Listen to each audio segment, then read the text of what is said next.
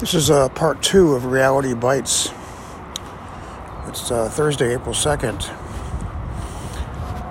As a therapist, I used to tell people that the definition of anxiety is worrying about something that hasn't happened yet.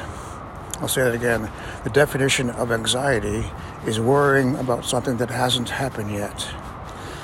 This is a case where we know that something's going to happen at a large level. It's not traumatic yet, but it's in pre-trauma mode, and pre-trauma is still trauma. Fear levels go up, anxiety levels go up. Stay home, stay with your loved ones, wear a mask,